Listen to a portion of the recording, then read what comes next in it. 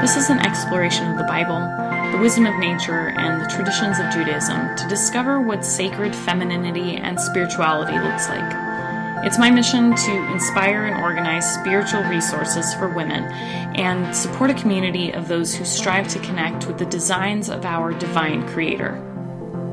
My name is Chaya, and this is the Neshot Hamayim podcast. Welcome to Neshot Hamayim's Bible study series, where I go over my notes on the scripture at hand. You can read the section before, after, or during, like with movie commentary. Today's focus is Genesis chapter 6, verse 9 to chapter 11, verse 32, also known as Noach. The first category that we are going to discuss or point out is God's communication / action. So one of the things I noticed is that Noah walked with God, and the word there is literally walked. It's hitalech, and I might be mispronouncing that, but I think that's right. But it's literally walking. It's not something different or a metaphor. It's literally walking. Hashem sends the animals to Noah. That's one of my favorite things to point out. If you watched the first Bereshit video or read the portion yourself, you'll see that Adam is charged with naming all of the animals, and that piece where Hashem gives dominion over animals and land to mankind, Hashem gives us that role, that responsibility. And here again, we see when Hashem sends the animals to Noah, that it's the same sort of thing. And I just thought that was interesting. Hashem shut the ark on Noah's behalf. So that stood out to me because not only is Hashem, again, directly acting in a situation, but instead of just sort of magically keeping water out of the ark, Hashem shuts it. And to me, it kind of seems like Hashem commands creation, but also lets it work within the function of its design. Another sort of obvious one, but I want to note it, is that Hashem audibly spoke. In chapter 8, Hashem caused a spirit to pass over the earth, and the waters subsided.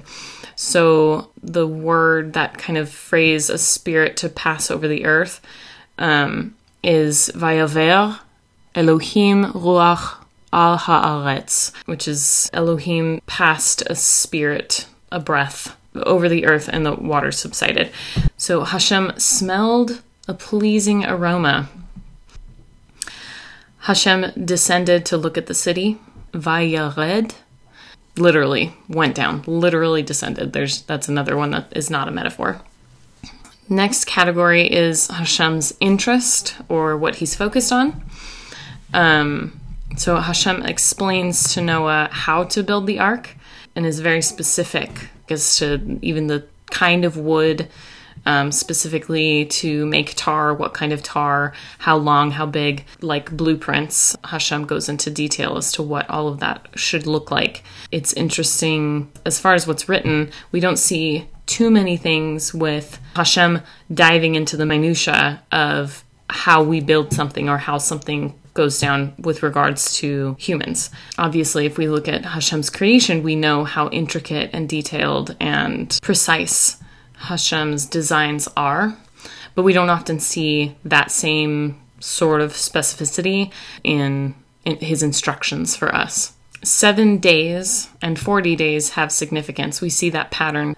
Hashem tells Noah to command the animals now that life on earth is being reestablished. And also there's mention of animals fearing and being ruled by man. So again, it's reminiscent of Adam in the Garden of Eden, and that sort of role and dynamic that we seem to have over animals. Noah built an altar. Interesting.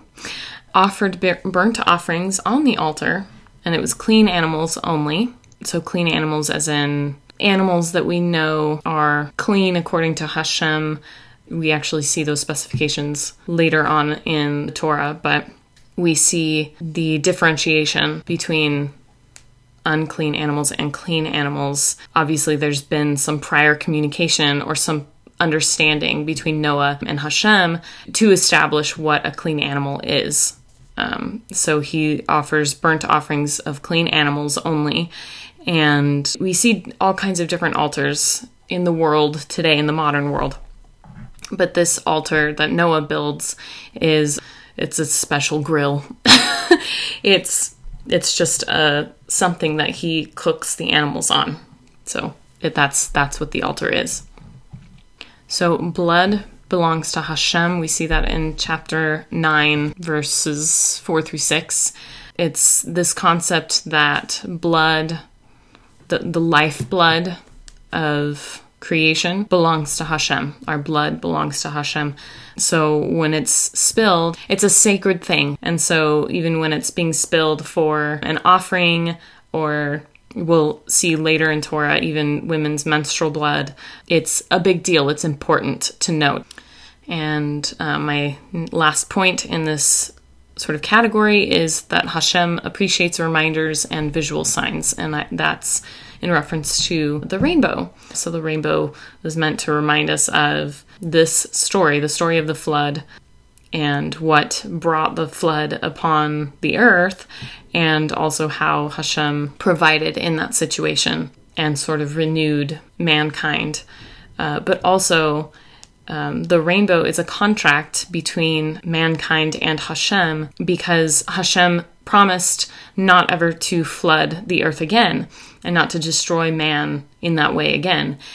And so the rainbow is not just a reminder for humans and for us to reflect on this important story, but it's also Hashem sort of holding himself accountable. And we can look at the rainbow and remember that Hashem promised never to flood the earth again. And often we see that same sort of attitude reflected that between Hashem and mankind, it's an energy exchange, or it's some kind of contract. It's not just one-sided a lot of the time. And this is a really good example of that. Next category are the tools of God, tools of Hashem. He uses water or a flood for destruction, and the rainbow as a reminder. My final category is just general things that I noted. The first in that category is the phrase, all in whose nostrils were the breath of the spirit of life. And the Hebrew there is nishmat ruach chaim. So the soul, spirit, breath of life. And the next thing that I noticed was be fruitful and multiply and fill the land. We have that blessing of, or that command, that responsibility. The concept of being fruitful doesn't always just mean procreating and making other humans.